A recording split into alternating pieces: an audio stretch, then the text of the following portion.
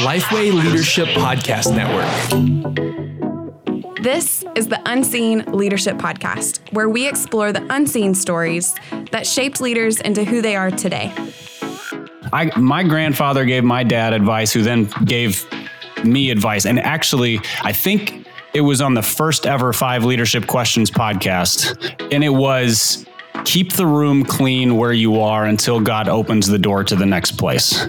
Basically, the idea is God puts you where you are. So keep that place the way that it would honor the Lord. So do your work, keep it clean, have high standards, and then a door will open instead of constantly trying to break down a new door.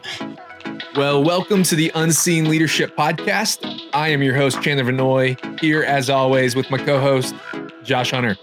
Josh, doing good, man? Doing good. How are you? Doing pretty well. Hey, we're excited because today we get a he's not an old friend per se, but he's a friend that we've had for a while. That's probably the best way to say it. But we're excited to have a conversation with Barnabas Piper, who is on staff at Emmanuel Church in Nashville, Tennessee. He is also the author of The Pastor's Kid and Help My Unbelief, and he co-hosts the popular Happy Rant podcast. Exciting news as well. He also has a new book coming out called Hoping for Happiness. Barnabas, happy to have you on the podcast today. How are you, my friend? I'm doing great. It's good to see y'all's faces again after what has been several months of, well, we all work at different places now, but then also we were working from home and then we were quarantined and whatever. So good to see y'all again. Well, one, you left. Yeah, that's my fault. And then I left, guys. Yeah. Quarantine. So yeah, it just is what it is. I'm the only one holding it down at Lifeway still. You got it, bro. You got it. I mean, like the only one still working at Lifeway, period? I mean, no, there's still plenty, but the only one of this 3. I don't know. I've heard rumors, so I wasn't sure. Yeah, we'll clarify that. Okay. Chandler is still there, so we're good to go. Yes, not working there in person. Of course, we're still working remotely, so craziness. Well, Barnabas, we're excited to have you on. I know Josh mentioned that you have a book coming out this fall called Hoping for Happiness. Of course, you've written a couple others as well. Can you share a little bit about the new book and kind of how it came to be? Yeah, it's a book that is trying to find what's a realistic kind of biblical expectation for being happy in this life. I feel like when you look around, you see there's kind of 2 extremes. There's the one extreme on the conservative Christian side who tend to be suspicious of happiness. You know, happiness is opposed to godliness. It's opposed to holiness. It's usually sort of a trite thing. And so there's sort of a suspicion of it. And then you get the other side, which is probably the majority of the American population, which is like this manic pursuit of happiness, just always chasing the next experience, the next promotion, the next job. You know, I had a conversation with a guy, and I put this in the book, but this was one of the things that sort of sparked it for me. I had a conversation with a guy maybe 3-4 years ago. We just, we're hanging out at a friend's house. I just met him. He asked me what I did for work. It was when I worked at Lifeway. And I told him what I did. And he goes, "Do you love your job?" And it was at a point where I was getting ready to transition out. And my response, I said, "I'm grateful for my job. I really like my coworkers. It's where God has had me. Like it's good." And he goes, "Man, if you don't love it, you need to go find something you love." And I thought, that is the worst advice because everybody will just constantly be chasing the job that feels good instead of being where God has put them and doing good work. And so it's that mindset that I kind of wanted to write against on one side. But then also I feel like, well, if God didn't want us to be happy, why did he make cheeseburgers and bacon and dogs and things that are awesome? So clearly there's a place for happiness in this world. So trying to find what is a realistic expectation for happiness in a world that's broken, but that's not this sort of endless, like hamster wheel pursuit. So that's the gist of it. So helpful. And as you were saying that, one thing that Josh and we just recorded an episode for 1 year of the podcast, and we were talking about... Congratulations. Well, thank you. We were talking about what we've learned over the past year of talking with leaders ahead of us. And we were talking about calling and how oftentimes, and we've asked the question, hey, can you describe calling? And people will say, you may not enjoy your job right now, but the Lord is using it to form you into who he wants you to become.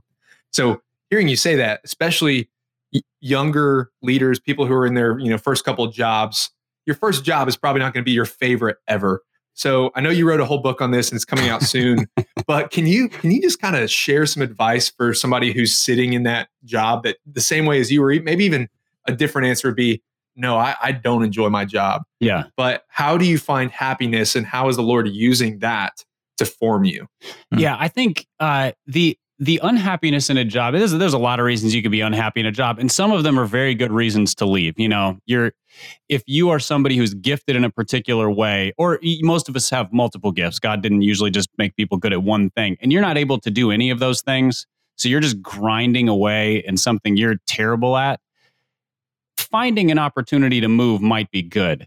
However, happiness is not promised to us in our work. I mean, go back and read Genesis 3. Genesis 3 basically says work is going to be a pain often. Genesis 1 says we were made to work. So there's this kind of counterbalance of God made us to be productive workers who are doing meaningful, purposeful things. And then you read, whatever your hand finds to do it with all your might. So there's these kinds of verses. But then there's also Genesis 3 that's like, by the sweat of your brow and your toil will you bring forth anything, and there will be thorns and thistles, and everything's going to be a mess. So with that in mind, I think we kind of have to have the expectation that sometimes work sucks. And that's okay.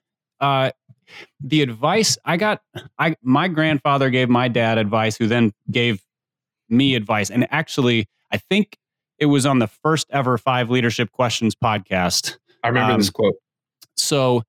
And it was, keep the room clean where you are until God opens the door to the next place. Something to that effect. I might have gotten the quote a little bit wrong, but basically the idea is God put you where you are.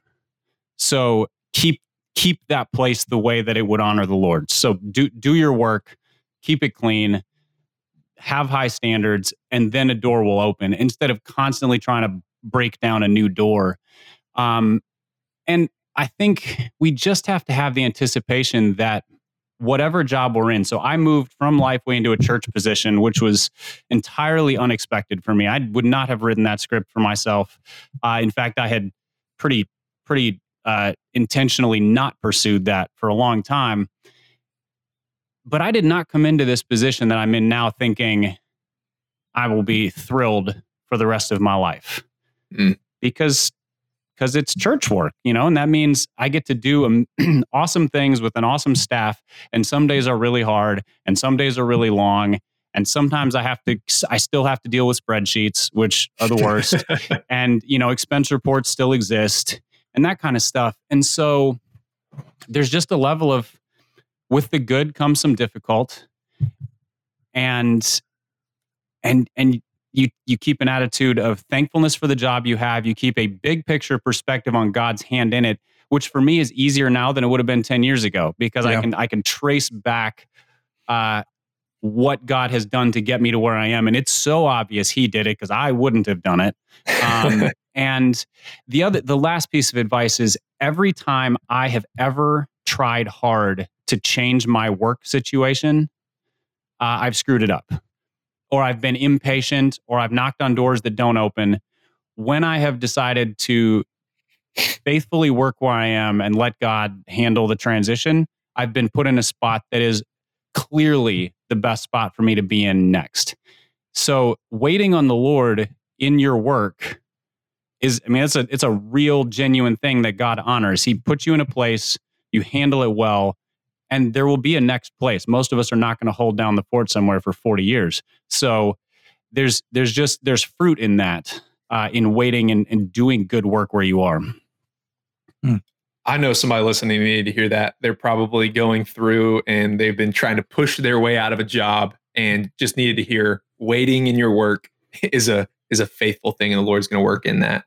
And man, I remember the quote that I think your dad shared on the first 5 Leadership Questions podcast, and it's stuck with me, is keep the room clean where you are. And that was something that impacted me. I'm still a young leader, but that impacted me earlier in my days. So hopefully if you're listening, that's a quote you can keep in the back of your mind, just as wisdom from somebody ahead of you. Well, Barnabas, you talked through a few different positions kind of down the road of your leadership journey.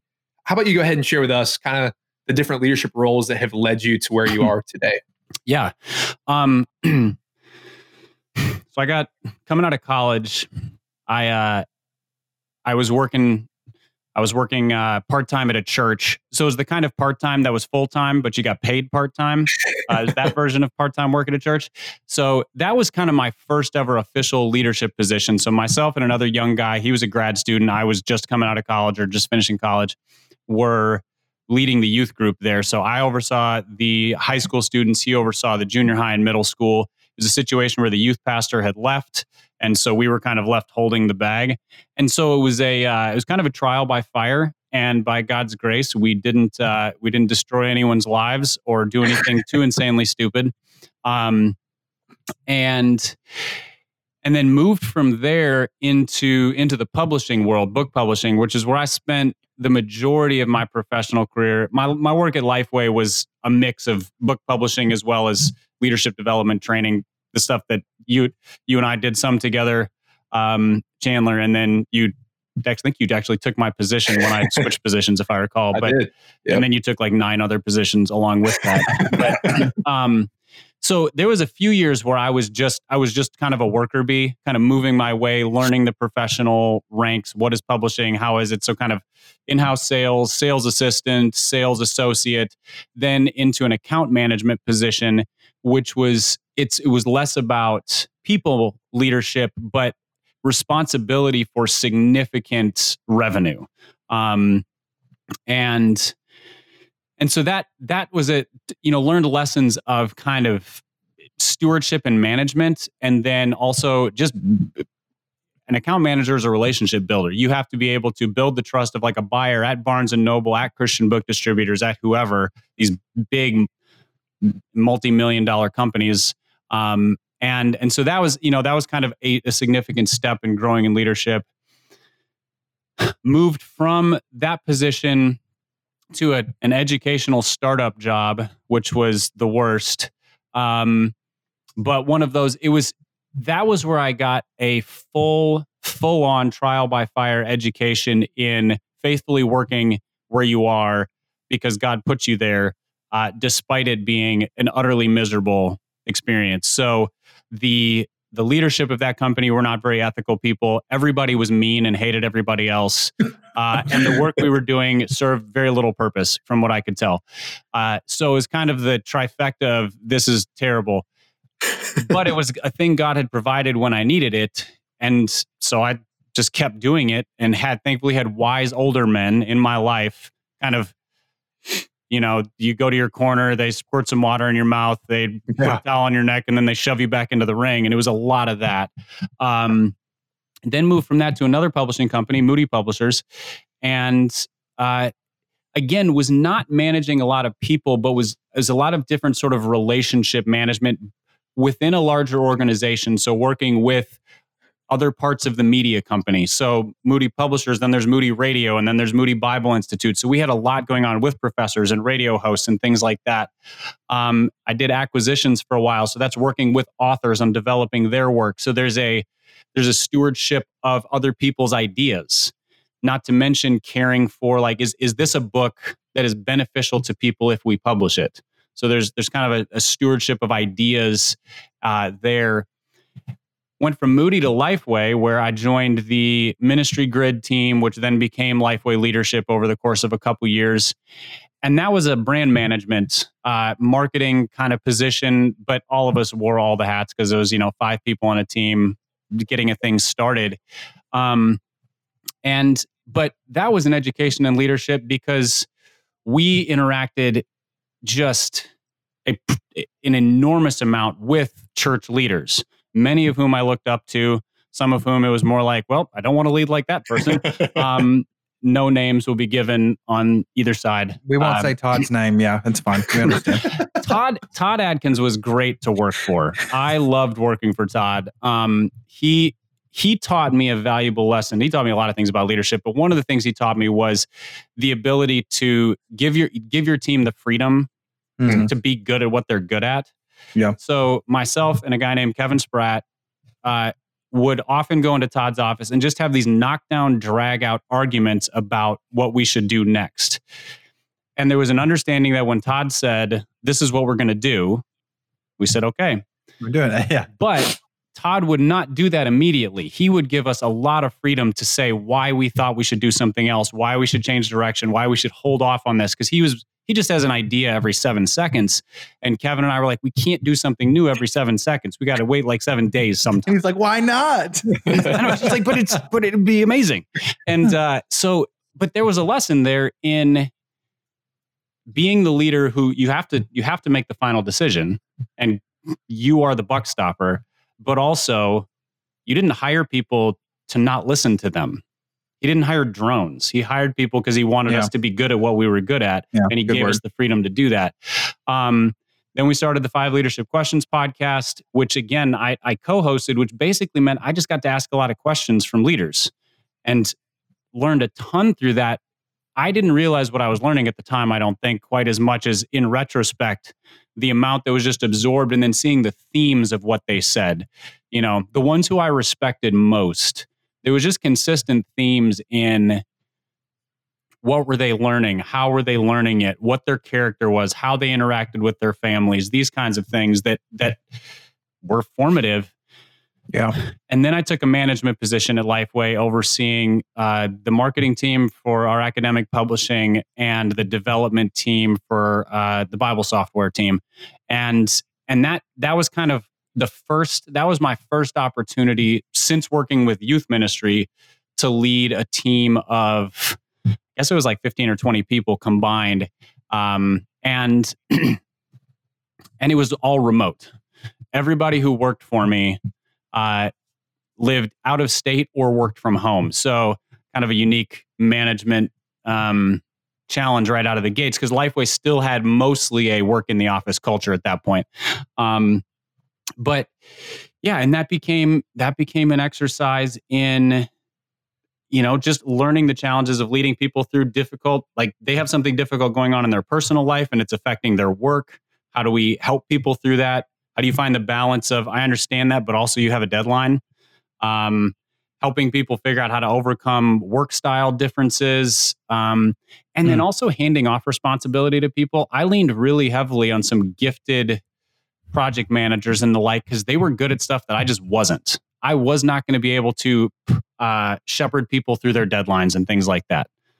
I was much better at the high level stuff and how does this team fit with the overall work, those kinds of things. But I needed Carol to be the one who was just day by day walking things to their completion, because she excels at that kind of work. And so lessons in not even just delegation as much as recognition of who excels at what, and please do that, because I'm not good at that. Then I moved from there to Emmanuel Church, where I am now, and I oversee our small groups and discipleship ministry. And so now it's much more overseeing and shepherding several dozen people at a well, I guess more like hundreds, but at a volunteer level, because we don't pay any of them, and which right. presents a different challenge, because then there's the reason that anybody volunteers is purpose driven. They believe in what they're doing, or they don't. And so if they're not motivated or kind of, if they don't believe in what is happening, you just lost a volunteer, or at least you lost an effective one. I also learned it's really hard to fire a volunteer. When somebody is not doing what they need to do, or they're doing it a way that you've asked them not to do it, it's really hard to get somebody to stop doing something that you didn't sign them up to do, or like you don't have any leverage here. So I see like a Michael Scott moment happening with that, like him trying to fire a volunteer. I'm just like, I see the scene playing out in my head, how it would go. Yeah. And I mean, ideally you don't want to, you want to help them see where they're not being the kind of volunteer you need, and coach them and train them up. And thankfully most people respond well to that, because again, they signed up for a good reason. So yeah, it's been an interesting kind of like smorgasbord of leadership opportunities and lessons to where I am now, which is a much more just responsible for a lot more people and some pretty weighty things. Because the other thing is, moving into church ministry, I'm not responsible for budgets as much as I am like people's well-being. You know, when a pandemic hits and people feel isolated, well, church community is pretty essential. So what am I doing to help make that possible, to facilitate that, to walk people closer into that when they feel like they don't know what to do next? And so it's been a challenge, but one that I have loved. And again, working with a staff of people who have the same passion and values and are really good at their jobs, it makes it both enjoyable and a lot easier. Yeah. So it has been a lot of different things. Thanks for sharing. Looking back, think about the Young Barnabas, right? It's an Unseen Leadership podcast. So we got to look at the stories that people haven't seen. And looking back at Young Barnabas, when did you realize, and it might have been somewhere in there, but I would think beforehand, but when did you realize, oh, wait, I'm a leader? High school. I don't know that I realized as much as I was told, but I wasn't told in a very we believe in you way as much as stop screwing up because you're a leader. Yeah. I think I was a junior in high school, and one of our youth group volunteer leaders, his name was Shay McCowan, and I say that because he very faithfully helped me for the next 2 years. So he played a significant role in my life. But he said, "Hey, do you want to go out to lunch after church one day?" Said yes. He basically looked at me and goes, "You have all the ability to be a leader, and you're completely wasting it because you're immature and a clown." That's a summary statement. But it was the first time I can remember. I'm sure maybe it happened before that, but it's the first time I can remember somebody looking at me and basically saying, "You have these abilities that God gave you. Yeah. You have a responsibility because you have the abilities, and I intend to help you for the remainder of your time in high school figure out how to use these." And so that was when I learned that I just didn't learn what it meant to be a leader for a long time. You know, telling a 17-year-old they're a leader is kind of an ego boost, which is not what most outspoken 17-year-old boys need. So, do you hear that? I'm a leader. Yeah. But, I'm in charge now. You got to listen to me. Yeah, I'm the captain now. That's going to go well. Yeah, I probably was a bit of a pirate, in terms of just rolling in and taking over stuff. Yeah. Thanks for sharing that. When do you realize, when do you think along your leadership journey, what was a pivotal moment for you that changed your trajectory in leadership? Or maybe it could be anything, maybe the way you viewed leadership or how it influenced your life. When was that moment and what was it?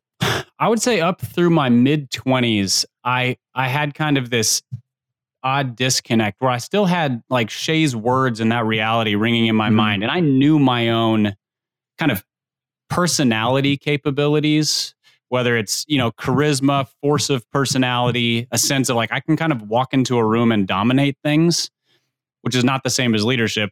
But I didn't have the kind of secure confidence to lead well, the kind of confidence that lets other people be good at what they're good at. I mean, that's basically stems from Christ-like humility. And it was mid-20s for me was really pivotal because I got fired from a job because of a whole bunch of screw-ups on my part, which led to, financial crisis, faith crisis, a whole bunch of stuff that just brought me very low, which is exactly what I needed because I was never going to get low voluntarily. I was never going to, I just wasn't. To be humble takes a profound amount of security in the Lord because you're basically just volunteering to be lower than other people. And I wasn't going to get there. And so God humiliated me because that's what he does when you won't voluntarily do it. He's like, I'll do it for you. He's like, yeah, this is what you need, whether or not you like it. So here you go. It's kind of a little bit like when your child is afraid to swim, but they can, and you just chuck them in the pool. It was kind of that moment for me. And then they panic and get mad at you, and then they realize they're swimming. So I'm happy you're doing this. They're like, oh, right, that worked. That was me a few years later. It just took me a while. But that was the beginning of a process. I wasn't like a light switch where all of a sudden I went from, arrogant young guy to humble, but it was where I began to see the freedom in saying things like, I don't know, saying things like I was wrong. Just the basic baby steps of humility that then created a context where I could genuinely grow as a leader. So those whatever abilities God had given me were just being wasted until they could be built on a foundation of identity in Christ, growing in humility. And I would never go so far as to call myself a humble person. I think it's just something that I value highly and strive toward, and still feel like I fall on my face a lot. But that was the pivotal time. It was like 26, 27, real crisis where God began to show me what it means to have an identity in Christ, which is then the freedom to be humble, because that's who Christ was and is the, willing to lower himself despite having every right not to do so. Yeah, I think of Chandler and I, we've talked about the past couple podcasts. It was recommended to us, Dane Ortland's new book, Gentle and Lowly. Yeah. What you're talking right now just reminded me of that book, Gentle and Lowly in Heart. I'm halfway through it right now. And, I think if somebody hasn't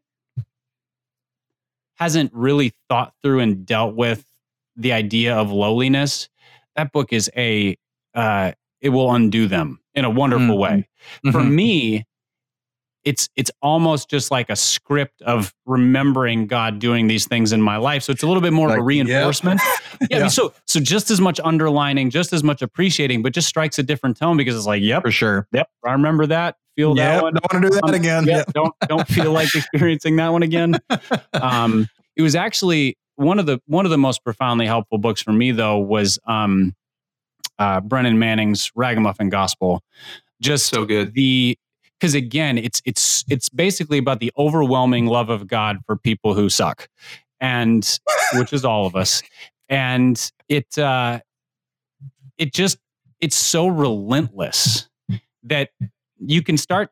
It's a little bit like, the scene in Good Will Hunting where the "it's not your fault" scene. Yeah. Yep. Where he starts and Matt Damon's like, yeah, I know. And then he kind of fends him off, and then he gets offended, and then he gets annoyed, and then he just breaks. That was a little bit of the Ragamuffin Gospel effect on me, where it's like, yep, got this. Then I was annoyed, and then I wanted to kind of buck against it and argue. And after a while, I was just like, no, this is true. Like, this is the God who loves us enough that being wrong, being humble, being repentant is where life exists. It's good. It's free.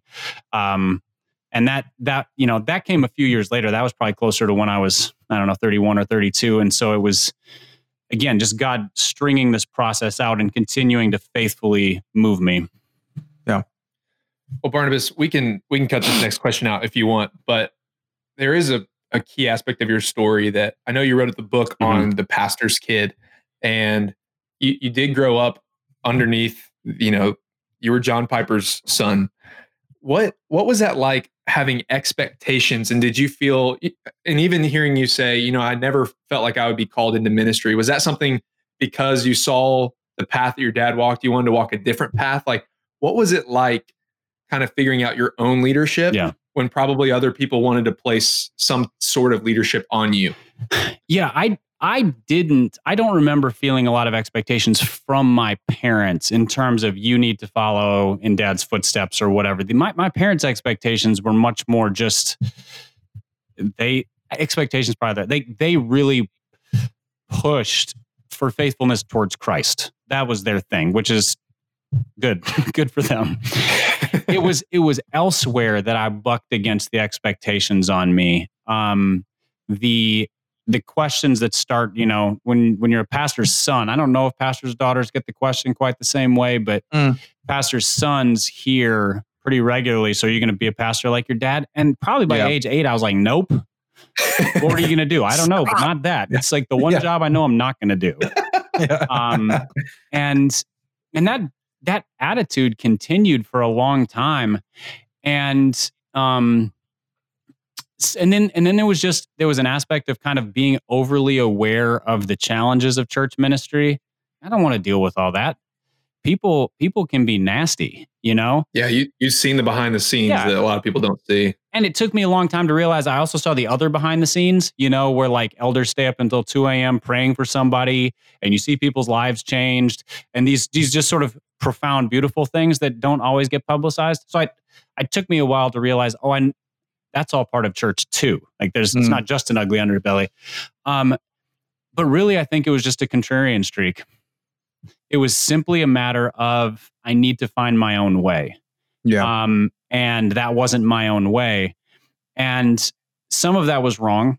Some of it was me probably just arrogantly refusing to do something that might have been beneficial. But that's hard to say now, because in God's timing, he put me where I am, and I wouldn't change that for anything. And so that sort of meandering road professionally to get to a place of ministry was what I needed, because he left me with no question. There wasn't well, you should try this first. I was like, nope, I tried all the other stuff that I thought I might be good at, different aspects of this. I did the Christian business thing for a lot of years. So it was Christian ministry, but not church ministry. Yeah. And so I kind of checked all the boxes of like, you're kind of spiraling closer and closer to this thing. And I think other people saw it before I did. I had a couple people who kind of called it in advance. I think you will, or you really should consider. And I just ignored them, because that's what contrarians do. But you have to understand, because you said that, I will not be doing that. Yeah, exactly. There's just sort of like now you've drawn a line in the sand, and so we have a challenge. Which that's one of those two-sided coins where that's a good. Yeah. You can accomplish things that way, and you can harm yourself that way too. Yeah. So the expectations, I think, I'll say this: where I'm at now, I think they benefited me, because I don't have any doubts or questions or fears about, am I in the place that I am supposed to be in? It just took me a longer time to get here because of fighting against expectations. And I think I'm also in a place where I feel free to learn how to do ministry without the shadow of expectations or the shadow of my last name hanging over me in the same way. Yeah. Thank you so much for sharing and being patient with that question too.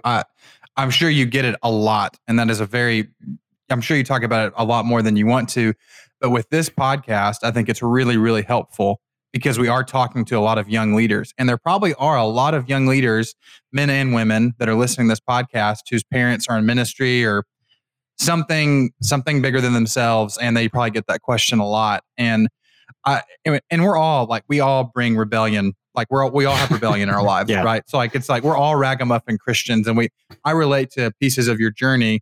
I didn't want to like walk down the aisle and surrender to ministry because all my friends were doing that, and I was like, I can just like conform, I guess, but I don't really want to.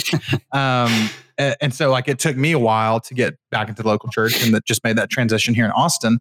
So I definitely relate to a lot of that. But what would you say to kind of a two-parter? I don't mean to make this sound confusing, but what would you say to the young leader listening right now, and what steps do I need to be taking to find my own journey if I'm living in, my parents' shadow or somebody else's shadow? And also, like, Barnabas, did you ever along the way, not just necessarily avoiding the local church, but avoiding leadership in general? Because your dad is a pastor and a well-known one, but that also did make him a very influential leader, in the world.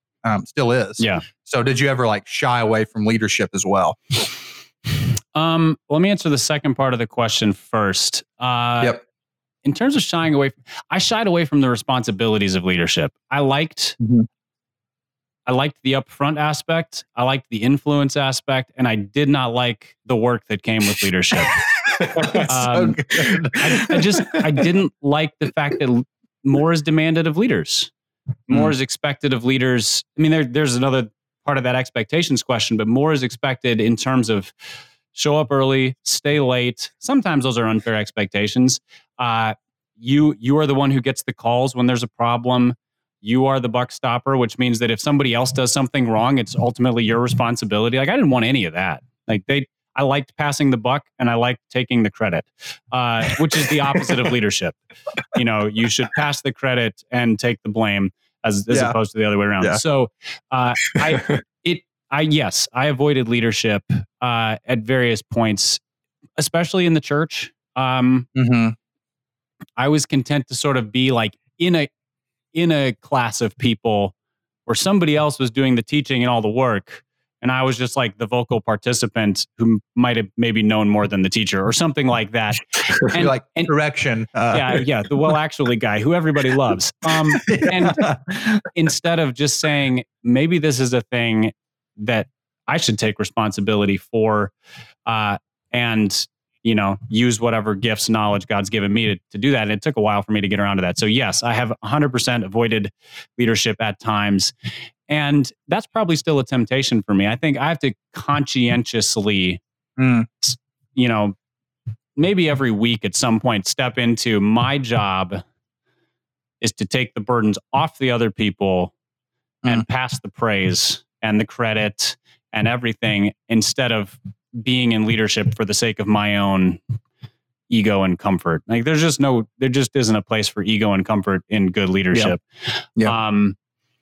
And so that's, and I'd call that a learning curve. I don't know how good I am at it, but it's something I'm aware of now. I didn't used to be. The first part of the question, in terms of steps to take for young leaders who might be kind of under a shadow, the first thing that comes to mind is one of the biggest mistakes I made was avoiding instead of pursuing. So trying not to be something instead of taking the time to understand what is it that God has made me to be, what gifts has God given me, what position has God put me in, that gives a direction. And if we are marked by the things we're trying to avoid, we're aimless. It's like watching kids play tag. They just sort of run around to avoid whoever's it, but they don't go anywhere. Whereas like if you're running a race, there's a finish line and like you go there. Maybe it's an obstacle course and you have to go over and around some things, but like there's a point, there's an objective. You're trying to get to a place. And I think if you're in the shadow of somebody else, whether it's because you share a last name with a famous person or you're coming out of an organization that's dominated by a personality or whatever, I don't know, whatever the circumstances are, have an objective in mind. And ideally a character objective, not an accomplishment objective. Because if you reverse those, you get things screwed up. So an objective of maturity, an objective of growing in wisdom. I mean, go read Proverbs once a month and let that kind of shape how you define objectives. But I think it's that, and then steadfastly refuse to be resentful. Resentful of the shadow that you were under. It took me a long time to figure that out, to even kind of recognize it. And once I was able to recognize it, my relationship with my dad began to improve dramatically. Because I was never antagonistic to him. I kind of kept him at arm's length. What a loss. That's stupid. Yeah. And it was hindering me and hindering our relationship. So just stiff-arming resentment instead of stiff-arming the person you're resentful toward, and pursuing an objective instead of avoiding expectation or whatever. Just be pursuing something. Yeah, that's really good. Thanks for sharing that. I got one more question, then we'll get to our quick hitters. Let me see here. Okay, so last question. What was you've talked a lot about maybe the spirit of what you've gone through in your leadership journey, but like, what was literally your biggest mistake as a leader getting started? Like, what was the moment where you're like, oh, this was very, very dumb of me to make this decision or do this thing or say this thing? Oh man. It's hard to pick a biggest one for a couple reasons. One is, by God's grace, I think I've avoided anything that was like catastrophic for the organization, costing millions of dollars or whatever. The number of times I've had to apologize to people for things that come out of my mouth. You're not aware of who's in the room and you make a joke, or you just, I think I'm funny and they don't think I'm funny. They think I'm offensive. Or you overlook somebody, you make somebody feel little. Those are my least favorite. If I accidentally offend somebody, I usually kind of am like, you were the wrong audience for that.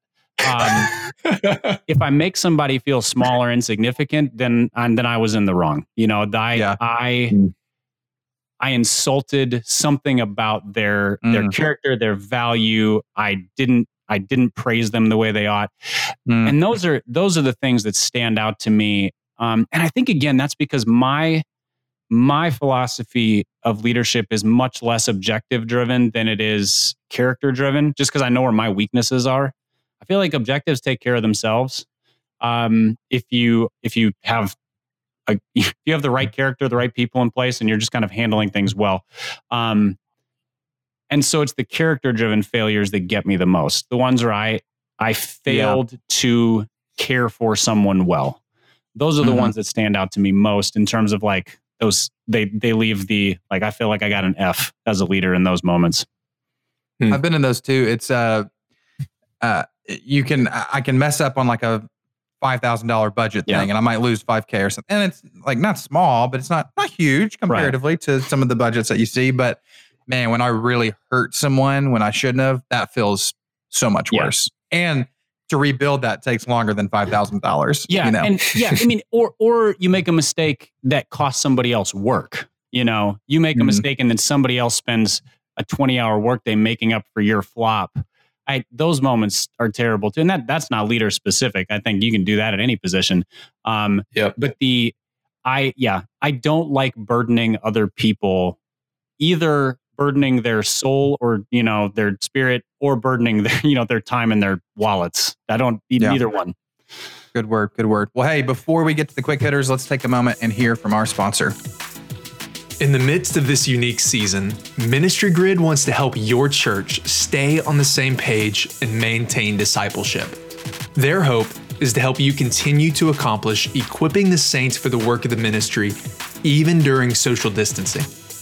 With Ministry Grid, you can train your volunteers on new or updated policies and procedures, resource your staff on new or updated ministry structures and responsibilities, share digital access to Bible studies for groups and classes meeting online, and equip families in at-home discipleship. And here's the best news of all. Ministry Grid is offering a special offer just for our podcast listeners. To learn more about this offer, go to ministrygrid.com/podcast to get unlimited access for $3.99 a year. This offer is only valid through October 31st at midnight, so make sure you sign up before the end of the month. Now, once again, just go to ministrygrid.com/podcast to learn more. Now, back to the podcast. Well, let's get to the quick hitters here, and these are just going to be short 1-minute answers, and we'll get started with this one. What is your ideal daily routine? Ideal daily routine. I usually get up around 5. Well, my ideal daily routine has changed recently because I got married a few weeks ago, which means I'm still figuring it out. You know, when I wasn't married, my time was my own for half the day at least. So let's go ideal current daily routine as I'm figuring it out. So get up around 5. My wife leaves for work around 6, so she's getting ready for work. So I'm making coffee, getting in the Word. Usually I spend, you know, that first part of the day is just kind of getting the day laid out. So making sure my to-do list is in order. What do I need to, like, what are the must-dos for today? She leaves for work. And then that's kind of when that's when I really get into the Word, because it's, you know, it's me and coffee and the Bible, and there's no one else around. And then from there, hopefully I have time to like get in a run or something.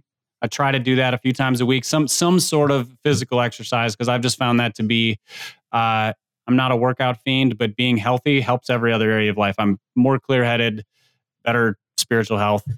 And then usually I'm at the church most weekdays. And some of those days are very meeting heavy, not corporate meetings. Like these are actually productive meetings because it's a small number of people talking about things that matter instead of a large number of people who wonder why they're at the table.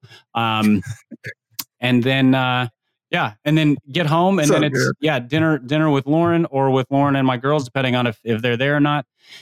And then sometimes trying to be productive in the evening, you know, if I have a writing deadline or something, sometimes it's just kind of relaxing, getting stuff done around the house, whatever it is. That routine changes pretty dramatically if I'm in the middle of a big writing project, because then just every spare window gets filled up with, I need to be outlining, need to be writing, things like that. But that's sort of the basic rhythm we're trying to figure out. And then I haven't dumped in I have a book deadline due because I'm not working on anything currently. So Yeah. I'm curious to hear your answer on this next question, but what's your favorite personality test? I think most personality tests serve very specific purposes, and I think most of them get used much more broadly than their specific purpose. Here's looking at you, Enneagram. I think the Enneagram is the most abused of all of the personality assessments, and probably, yeah. Anyway, I'm not going to go off on that. From a work standpoint, I think StrengthsFinder, it's the most helpful in defining who is good at what. And how people work, kind of motivation, what do they excel at? And it really helps from a understanding how to work with your coworkers or who to put in a position to handle what kind of work. That's a really beneficial one. I found that to be very formative for me probably about 10 years ago in helping me figure out these are the things I need to figure out how to flex my muscles on at work. These are the things that I'm not very good at. So when I need, these are the things I need to ask for help with, basically. So I think StrengthsFinder from a work standpoint is probably the most useful and beneficial. Do you know your top 5? Not anymore. I forget them. Not anymore. You get old enough and you just kind of are who you are. So I think I hit 35 and I was like, whatever. I do these things. I'll just do what naturally comes. What's an unusual habit that helps you in your leadership? I'll give 2. One of them is probably less unusual than the other. One is journaling. I can't remember who wrote it, but might have been Flannery O'Connor. But basically it was like journals are where we dump all the thoughts that otherwise we would pour all over our friends. So it's sort of it's the internal processing, working things out. But then there's also, there's a prayer aspect to it. There's a gratitude aspect to it. Just a recording of the stuff that if you drag that stuff into conversations and personal life, it just muddies the waters and poisons the waters. So journaling is a really helpful one. The other is reading poetry. Because it's an entirely different frame of mind than A, any leadership book, B, any theology book. And those are the 2 categories of books that most of the listeners to this, I imagine, kind of major in. And it keeps the mind in tune with things that are emotive and beautiful, which in leadership really matter. It matters in motivation. It matters in understanding people. It matters in understanding God. God included a lot of poetry in the Bible. And if we just sort of tune that out, if you're reading the Psalms as a theology book, not as poetry, you're missing something that God is expressing. And so that's one that it sort of it takes something that is often black and white and rhythmic and adds an element of kind of color and melody and flavor to it. So of course you have the Psalms, but for somebody who hears that and is like, man, I do not read poetry, where would I even begin? What would be like your beginner level intro to poetry? Okay. So poetry is a little bit like food in that there's 1,000 different kinds and people can do it really well and you still won't like it. And then they'll do something else really well and you're like, well, I love that one. So I would start with something that's a variety. So you usually, if you go to a Barnes & Noble, they have all the discount books up front. You can usually find a collection of 500 great poems for $7.99. And just start reading it and taking note of what you like and don't like. My favorite collections are the ones that Garrison Keillor put together. They're just called Good Poems. So Good Poems is one. Then it's Good Poems about America or Good Poems for Those in Hard Times. And it's just collections of poems and not even all famous poets, just stuff that had been submitted to their radio show and stuff over the years. And it's just a variety. So I would start there. It's a little bit like a sampling. That way you can figure out what it is that you like, what you don't like, what strikes your ear in a way that you're like, oh, that one's amazing. What's your favorite app on your phone right now? He picks up phone. I know. This is what everybody does, huh? I resent my phone right now. My phone is a constant distraction and annoyance. It's like a necessary evil. I don't know. My phone is so functional to me that it's like I do like all my financing and budgeting stuff on here and some social media. I don't really have a favorite. That's a lame answer, but I'm not a like what's the next great app guy, and I'm not a productivity guy, so I don't really use it. I'd say that the most useful one to me is like Google Calendar. It's just my brain and life and schedule exist in Google Calendar, and if I don't have that, I'm aimlessly wandering. I know you're really active on Goodreads. Mark all the books, you leave reviews. I thought about trying to leave reviews for a while, but I did one. I was like, "There's no way I could do this for every single book." No, I kind of moved on where I leave star ratings for most books, and then if I think it's really good or really bad, I'll leave a review. Okay. But most of them are like, "It was good." That gets 3 to 4 stars, whatever. It's fine. Do you use the Goodreads app? I do. Yeah. Oh yeah, I like that app a lot. It's a handy one. I want to go back and look at like your 1-star reviews. He has some funny ones on there. There's not a ton because most of the time I discovered a few years ago that you don't have to finish books that you think are terrible. And so I make it like 2 chapters in. I'm like, well, this is lame. Why would I waste another 9 chapters of this or 9 chapters worth of time? So I just don't read books that I don't like. That's fair. Go. That's what that is a good thing. I think the problem was I discovered that around the time I was being assigned books by upper management at Lifeway. Like, here, read this marketing book. And I'd get 2 chapters in and go, I don't want to read the rest of this. So then I wouldn't. But that's okay because they assigned a different one every 2 weeks and forgot about the previous one. So no comment. Speaking of books, what has been the best book you've read in the past 6 months? Oh, best book I've read. Let's see. I read, so the best book, just in terms of one that I loved the most, was a book called, I think it was called Son, like S-O-N, by Philip Meyer. It's a Western epic. And it follows this family and it jumps between 3 different generations. So one thing that's happened in the late 1800s, one thing that's happened in like the 40s, and one thing that's happened in like the 90s. And it's just brilliantly written, both the story as well as just the writing itself. I think the best one I've read from like a creative and work standpoint is Robert Caro's book. I'm trying to remember the title here. I think it's just called Working. Yeah. Robert Caro's book, Working. Where so Robert Caro is one of the most respected biographers alive today. He's the most insane researcher of anybody I've ever heard of. Like he's in the midst of working on a multiple volume biography of Lyndon Johnson, which, don't let this bore you folks. You don't have to read the Lyndon Johnson stuff. Just read about Robert Caro and listen to interviews with him. So he moved to the West Texas hills, or I think it was where Lyndon Johnson grew up, just to understand the people. Like, he wanted to understand this. Really? Lived there for like 3 or 4 years, just for that. He's a New Yorker, so he grew up on like Long Island or something. So that's a change. Yeah, a bit of a shift.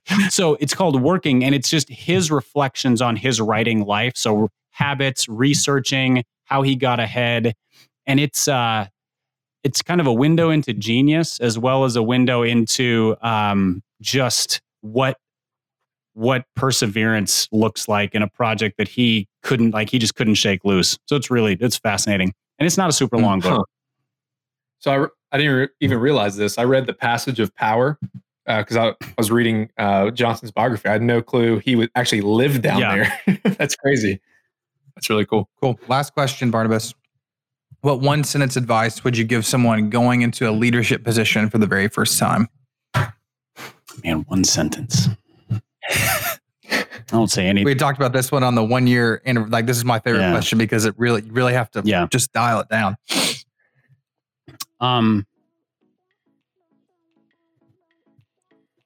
Grow in humility and listen. I think I would just stop there. Leadership skills are developable, strategies you work with other people on, all that stuff. They'll take care of themselves. But if you grow in humility and you listen, so that's listening to the Lord, listening to your coworkers, listening to the people who are above you, the people you're leading, you will you'll go in the right direction, and you'll be in the right posture. Yeah, good word.